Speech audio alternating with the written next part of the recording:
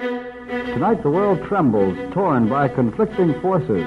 On the evening of March 13, 1938, as the Nazis stormed through Austria in the lead-up to the start of World War II, CBS newsman Robert Trout anchored a groundbreaking radio broadcast. This is Bob Trout speaking to you from New York, opening Columbia's shortwave transatlantic program to cover the key cities of Europe. And introduced the world to a CBS executive making his on-air reporting debut. This is Edward Murrow speaking from Vienna. It was the very first broadcast of the CBS World News Roundup, which would become an indispensable source of information for everyday Americans. This is Dallas Townsend in New York with the CBS World News Roundup. The Middle East crisis appears to be darkening. Today, the CBS World News Roundup is still on the airwaves, making it the longest-running news program on radio or TV.